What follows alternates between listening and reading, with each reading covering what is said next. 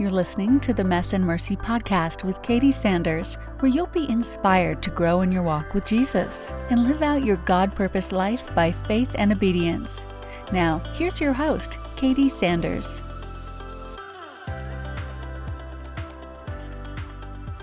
Hi guys, it is so good to be back with y'all. I've had many people ask about a message that I gave at a women's Christmas event here recently, and it's a message that I want to share with everybody. I want your hearts to be open as you listen to the weight of this word. It's not a feel-good message, but as we head into the Christmas season, one of the busiest seasons of the year, just want to be mindful of the things that I'm going to share with you guys. And she gave birth to her firstborn son, and wrapped him in cloth, and laid him in a manger, because there was no room for them in the inn. Luke 2:7. The night before I was preparing for this event, I had come out of a really dark, probably one of the darkest seasons I've been in with the Lord since I was saved in 2017. And the day after me and the Lord kind of started on a fresh foot, the leader of the women's ministry at this church reached out to me and asked me if I would speak at this event. And I had so much to pour into it because it had been such a year. And I didn't stress or worry about the message. And I get ready to get everything written down, and I open my prayer journal, and I mentally told myself, there's that prayer, that one prayer that started all of this. I need to go back to that. And it was dated October 26th of 2020. I've prioritized better behavior over a better heart. I want what I do to match who I am. I want to be good and not just dress like it. I do not want to be well behaved. I just want to be well. God help. Do everything or change nothing. Your will be done. Amen. This was the day that I extended, or re-extended rather, the invitation of sanctification over my heart.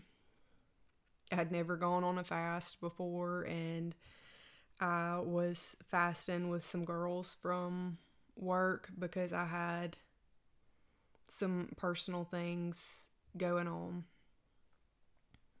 My mom had just relapsed from years and years of sobriety, and I was trying to make some decisions with my kids. I was trying to make some big decisions with my job. And so I wrote this prayer down, and I started this intimate time with the Lord. And 5 days later,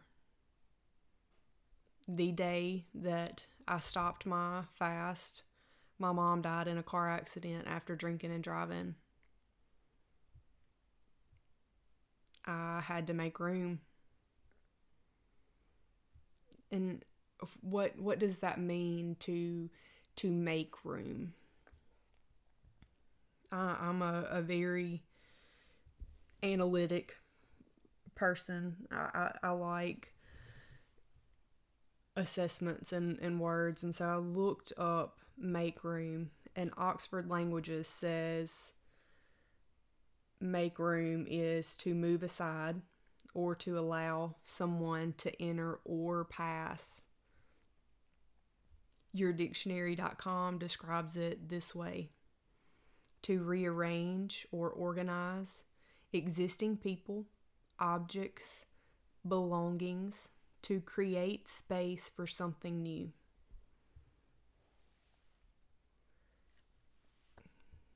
I don't know what your house might look like on any given Saturday morning, but Saturday morning at my house, after a Friday night at my house, is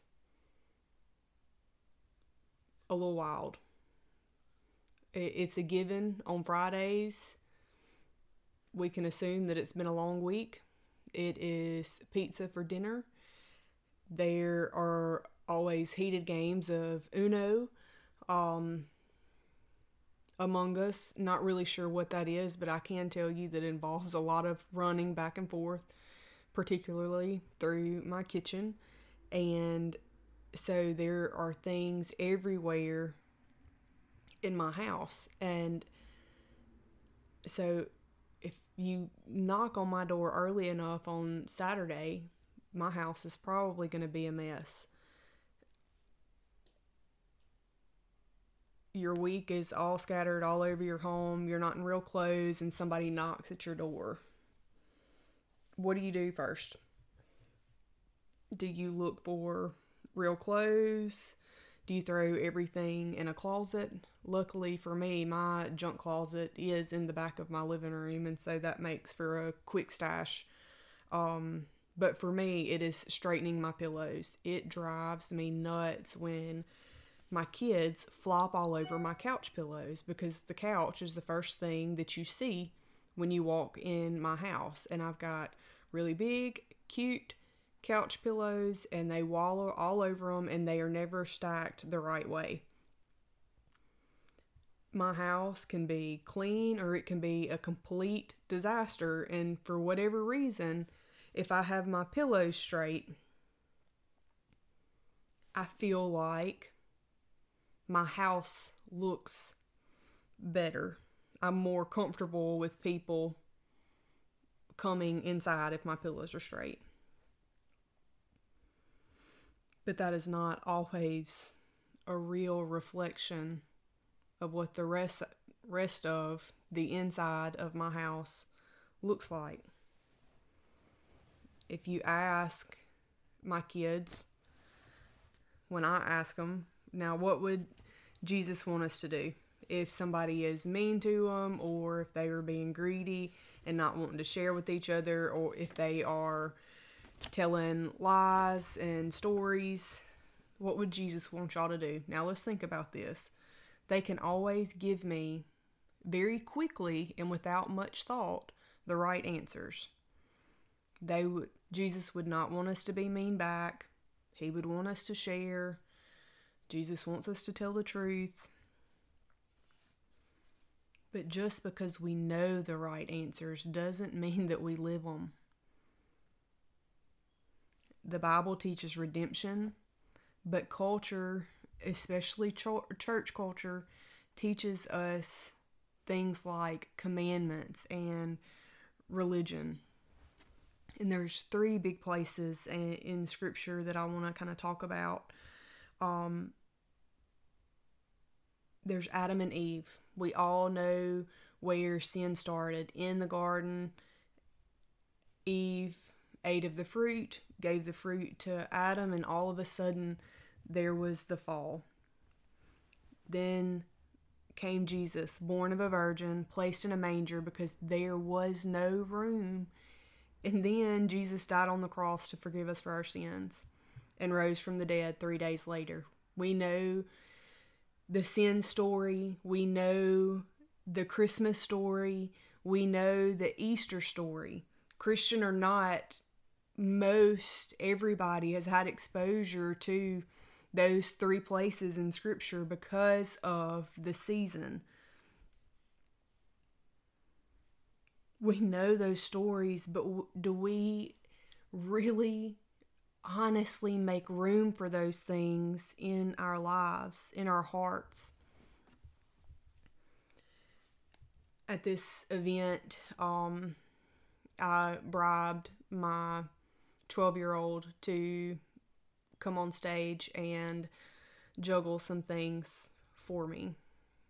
She's athletic, so I thought she would do a better job than she did, but she didn't. But I gave her one balloon after another, and I started small. I started with the things that we all try to keep and manage, like the house, or the marriage, or the kids, or give you another kid. And I'm steadily giving her these balloons, and she's trying to keep them all in the air without any help. And she is already struggling with just a house, 2 kids, and a marriage. And I have felt that on a very real level. But then we start adding in other things like career, school,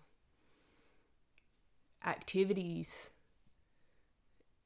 And then we moved from confetti balloons to just balloons, like adultery, lies, greed, a past, substance abuse,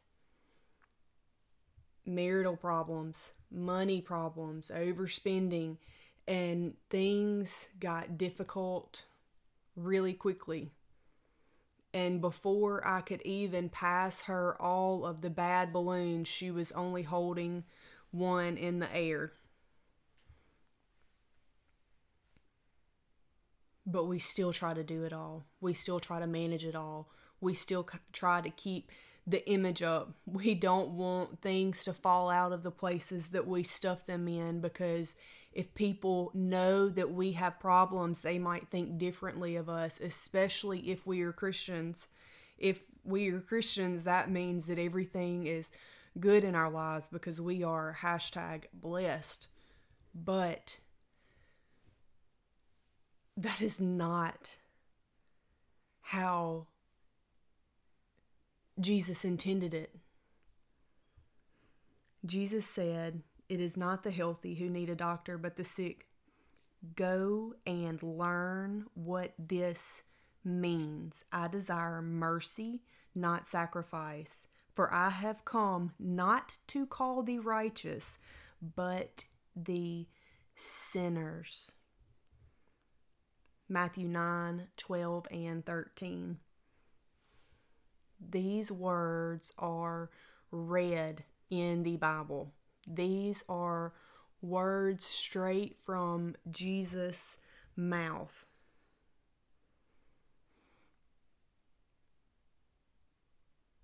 Just consider that for a second.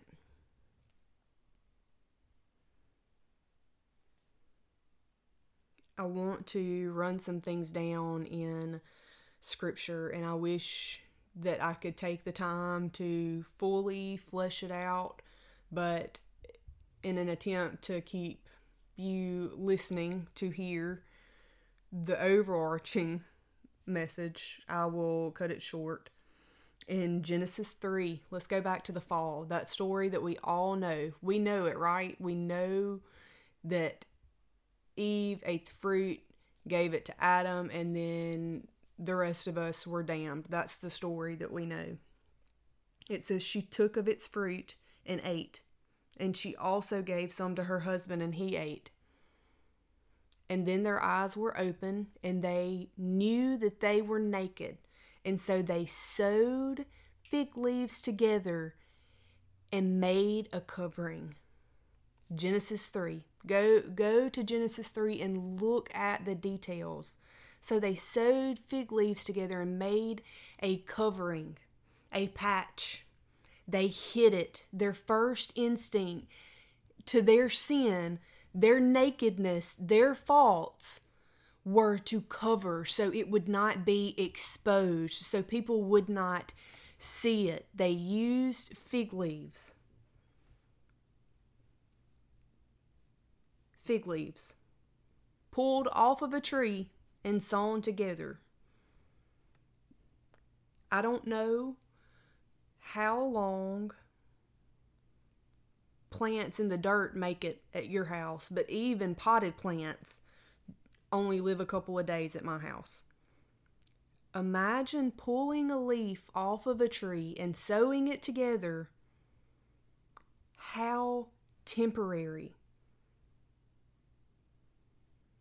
And how familiar is that?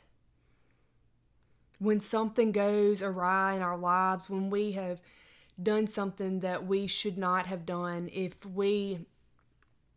not even us, if somebody that we love have done something, maybe we've got a child that's got an addiction, or a husband that has a pornography problem, or maybe our spouse is overspending, or we're trying to keep up with the Joneses and we really only have $36 until the next payday. And what we cover that up. We put a patch on it. I am infuriated with my spouse, but let us take a picture and put it on social media and say, #MyBestFriend, so people won't know. Maybe if I say that we're best friends, people won't assume that really we haven't spoken in 3 or 4 days. And then at the end of the chapter, in Genesis chapter 3, it says, "And the Lord God made for Adam and his wife garments of skin and clothed them." From the very, very, very beginning, we were messing up. We were covering it up. And God was still seeking to provide a way away from shame, away from nakedness, a covering for our sin, even in the beginning.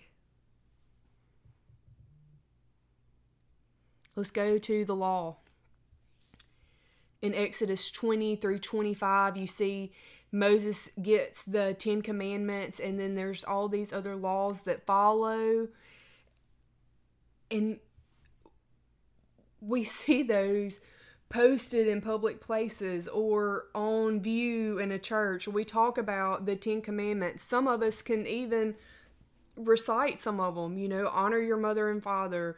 Don't commit adultery. Do not covet.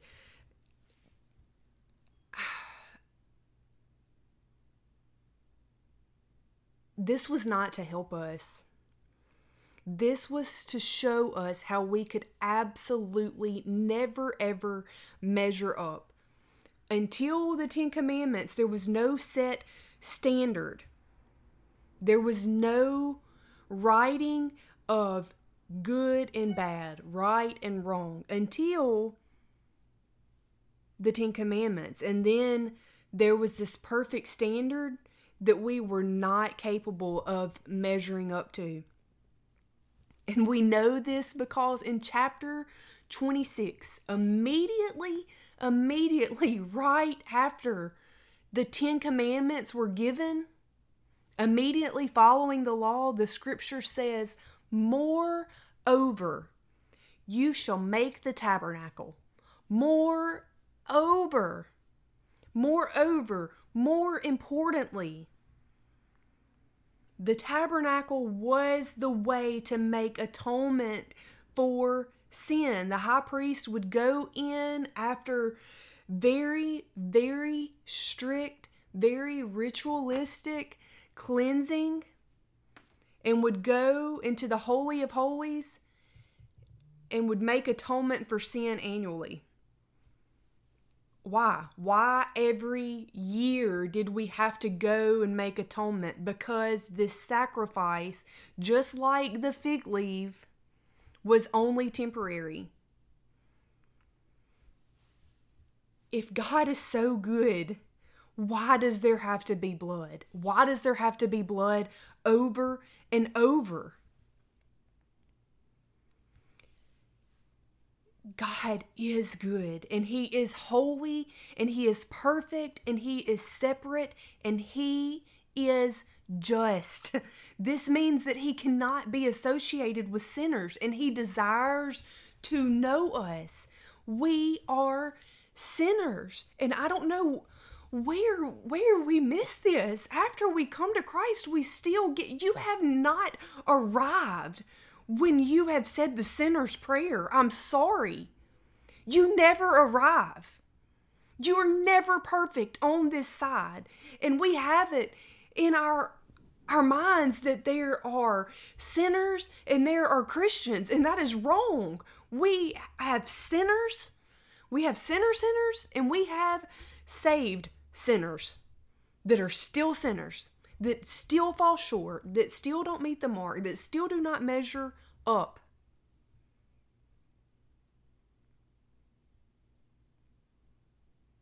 We have not arrived. We are not good.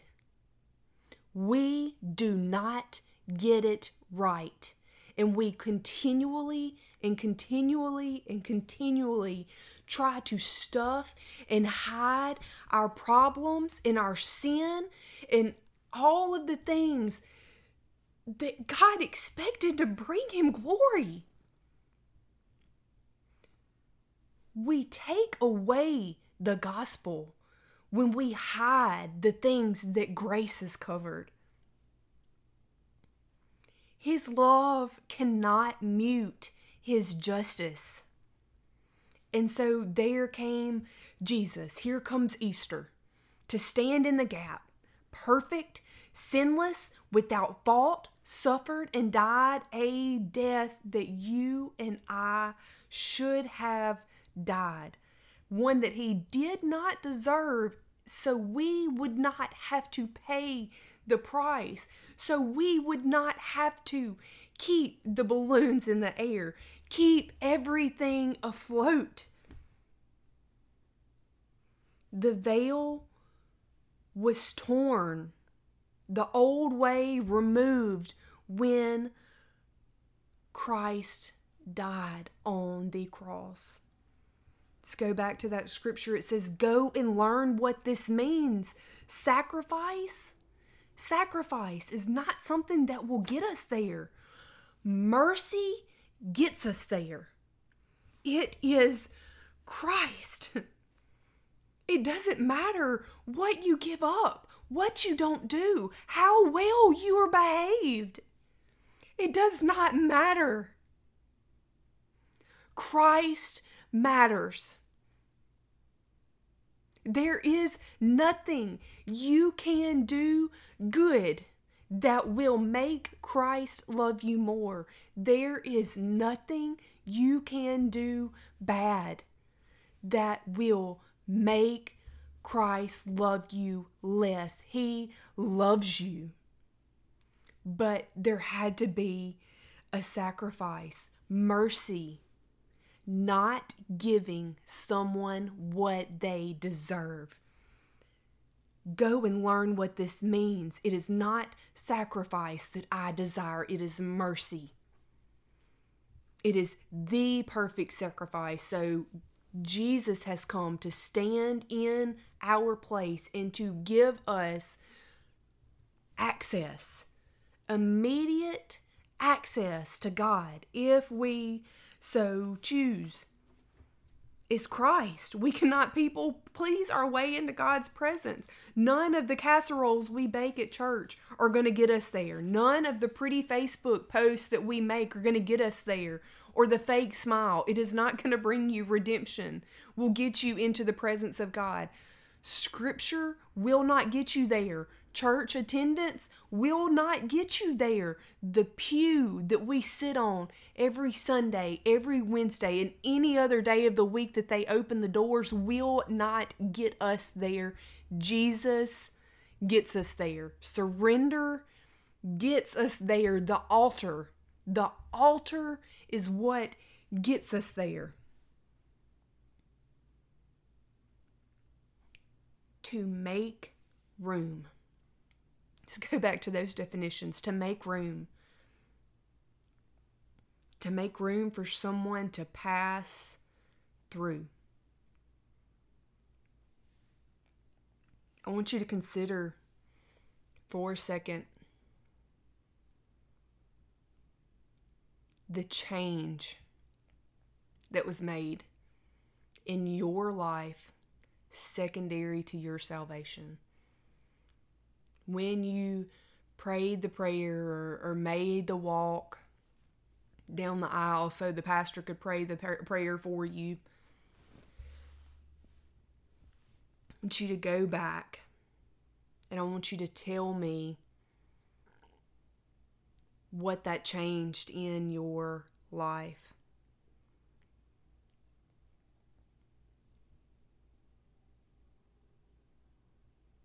To make room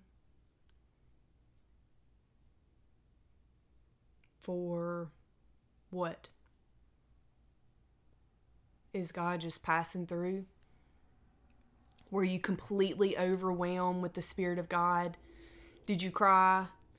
Did your heart beat 180 beats a minute and you knew that this time was your time, and you walked down and you had a good emotional moment with God, and then nothing changed in your life?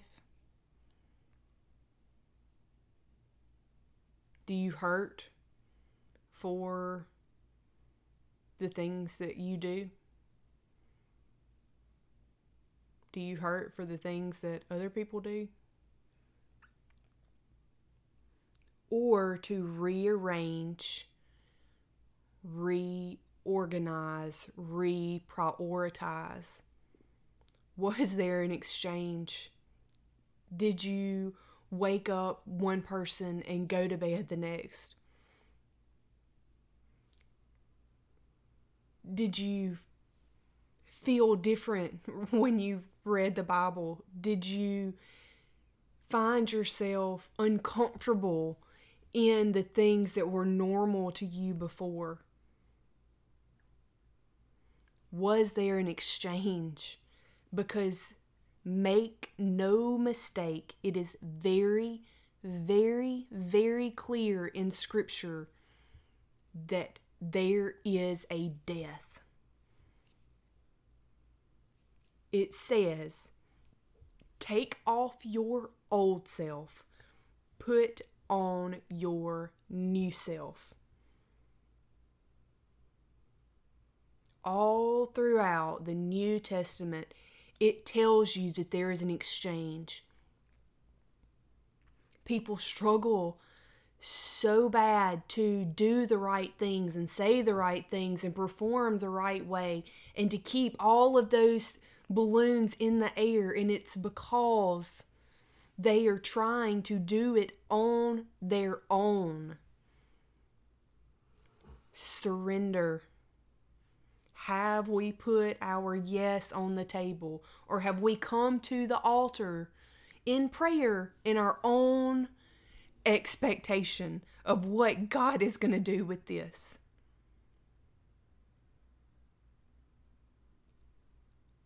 I prayed diligently during that time of fasting that God would heal my mom, having no idea that that would mean a heavenly healing.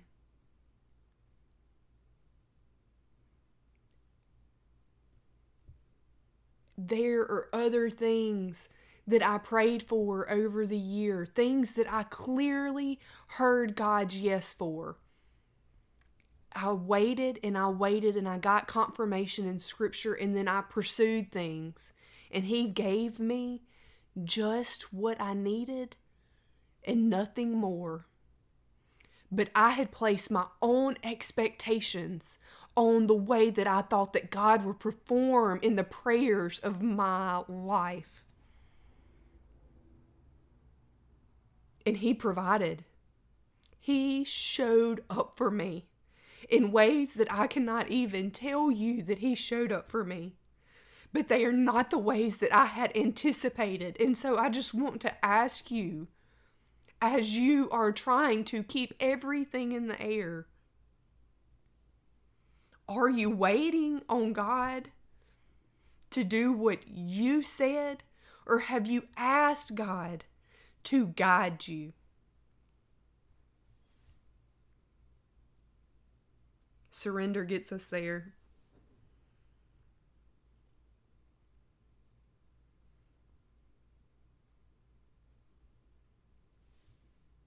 God will move in our lives. But He came for the sinner, not the righteous, not the one that has it all together, not the one that everybody wants to be or be friends with. He came for the lowly, the sick, the sinner. To use your testimony and your failures and your sin to help save other sinners, other souls. We have to make room. We have to set our comfortability aside. We have got to set our pride aside and invite people into the messes that are in our lives so that they can see how God is good in the valley, not on the mountain. Pretending, we will never heal from pretending. We have got to stop stuffing our problems and hiding behind false narratives and stop pretending that things are good when they are not. We have got to stop sitting. We have got to normalize the altar.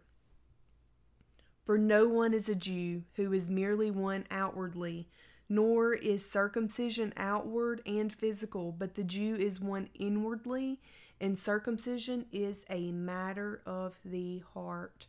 Romans 2:28 and 29. Knowing does not equal living. And sometimes, even if it appears that we are living, does not always mean that we know. That is terrifying. The first time that I read that scripture in Matthew 7 where it says, away from me, I never knew you. And you hear the people say, what do you mean? I prophesied in your name, cast out demons in your name. God, I did all of these things for you. What do you mean you don't know me? You remember me?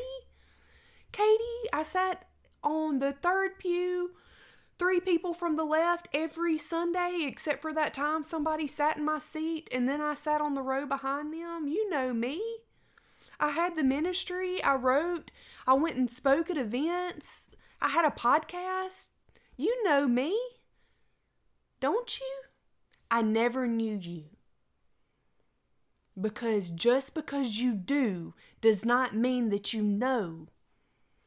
And even when we know the right answers, sometimes that still doesn't mean that we do the right things. But where is our heart? That is the commonality there. Where is your heart? Where is your heart? Where is your heart? Is it positioned and postured toward surrender and transparency and healing? Are you willing to invite somebody else in and give God glory? God cannot heal what we will not touch.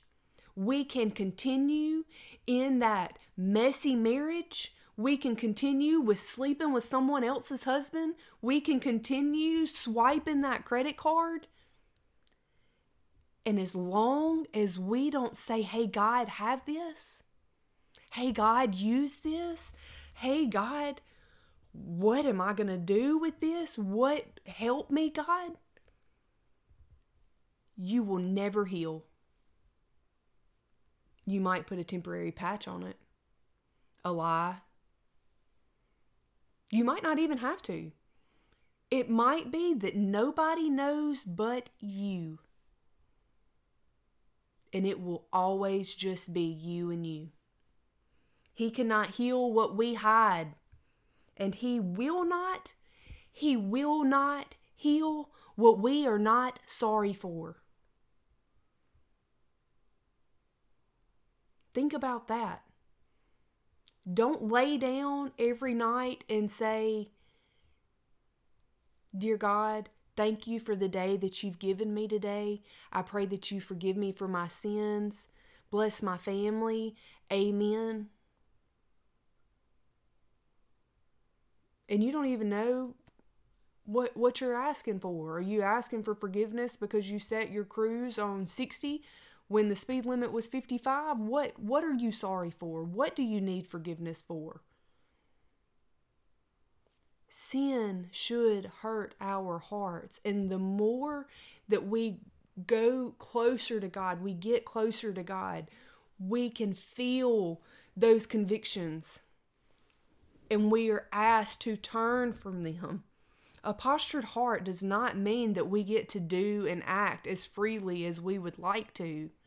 But when God can capture your heart, He will change your habits. You don't have to work. You don't have to keep things afloat. You don't have to keep bouncing balloon after balloon after balloon, because the sanctifying work of Christ on the cross does the work for you in your life. You just have to say yes. Yes, God, I will. Yes, God, please. Yes, God, take this. But we don't do that. We say, yeah, but no, I'll keep this. Here, God, have this diagnosis, but let me keep my marriage. God, have this decision at work, but let me keep all of my money.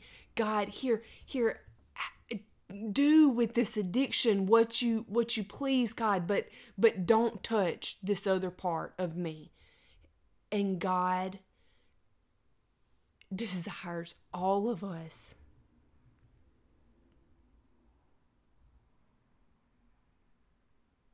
Have we made room? Have we prepared? Are the pillows straight?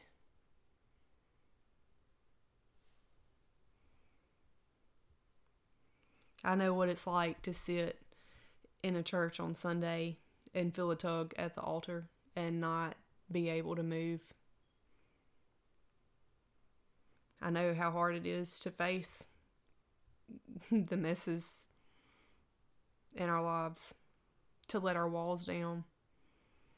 Because of all of the trauma that I experienced as a child and growing up, I swear, I would swear to you that up until I met Christ, I would say that anger probably fueled me and helped me get to the place that I was, so God could really just break me apart.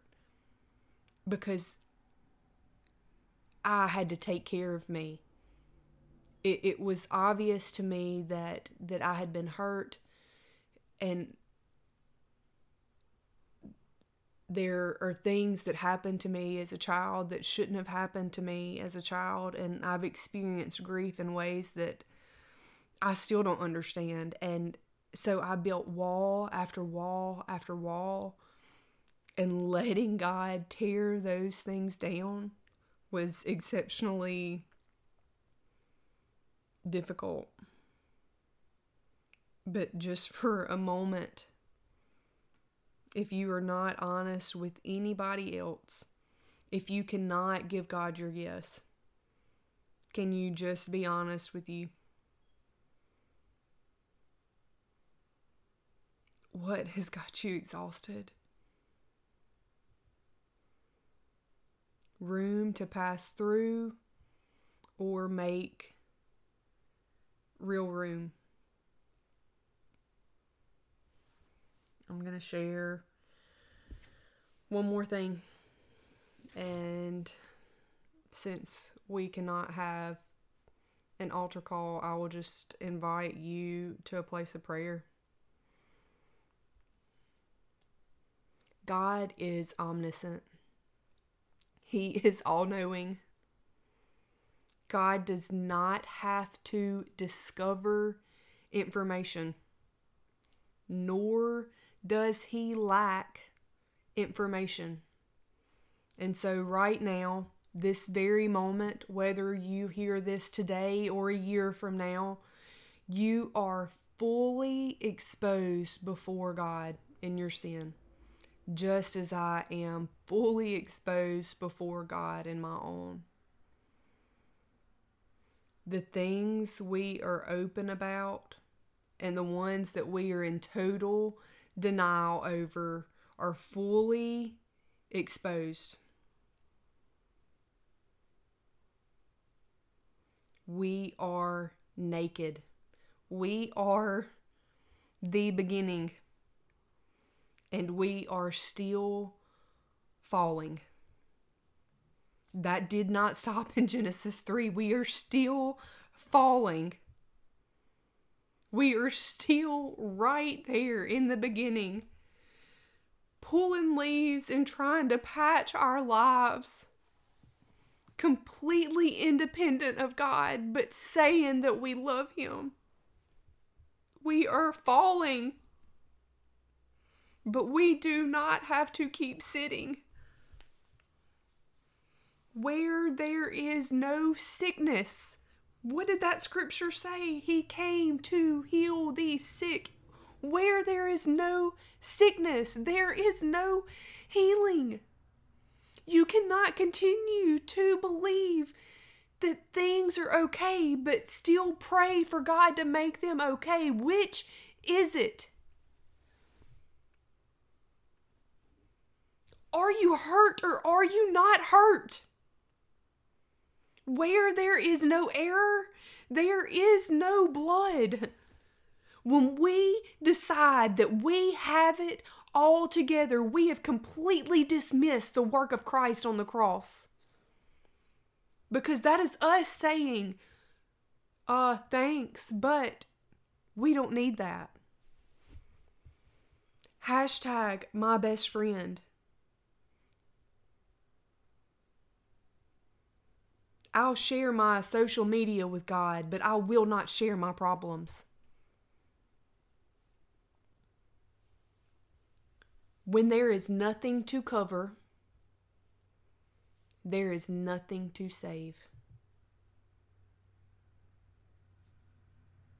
Christ did not die for our shortcomings so we could conceal them, so that no one could see the work of God in our lives. Christ died to save us from ourselves, to tear the veil in order to have fellowship with us and to know us and to use us to bring more people to His feet. So let's consider for just 1 second that you decided that you were going to keep your yes to you. What if somebody else's salvation solely depended on your obedience, on your yes? It's okay for you to miss out on X, Y, and Z because you don't want to be obedient. But is your disobedience okay when it sends somebody else to hell because you were their only ticket to experience the gospel?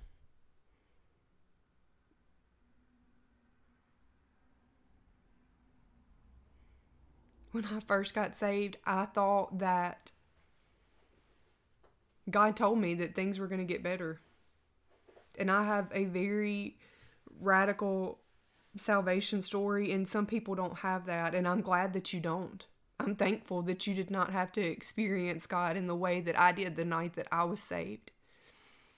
But He told me that things were going to be better and that He was going to use me. And 6 months later, when things didn't look better, God and I had a talk, a loud one.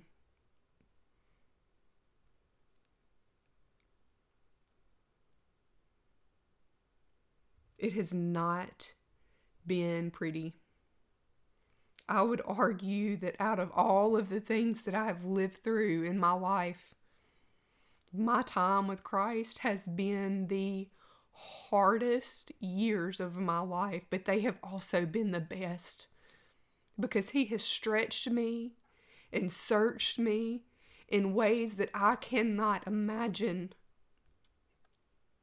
And as I continue to say yes, I know that that is saying yes to something else that hurts. Because I am healing.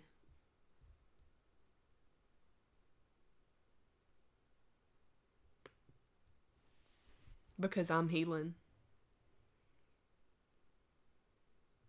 I know that I'm saying yes to something else that hurts.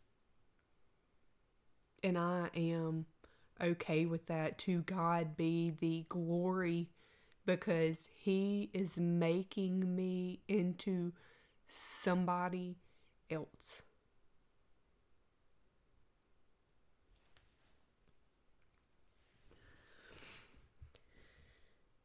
Dear Heavenly Father, even now, sitting in the center of my bed on a normal Sunday, I feel Your presence, and I thank You for that. I pray that this message meets the heart that You intended it for. God, I pray that we would understand just how foolish it is for us to try to hold things out of Your reach, God.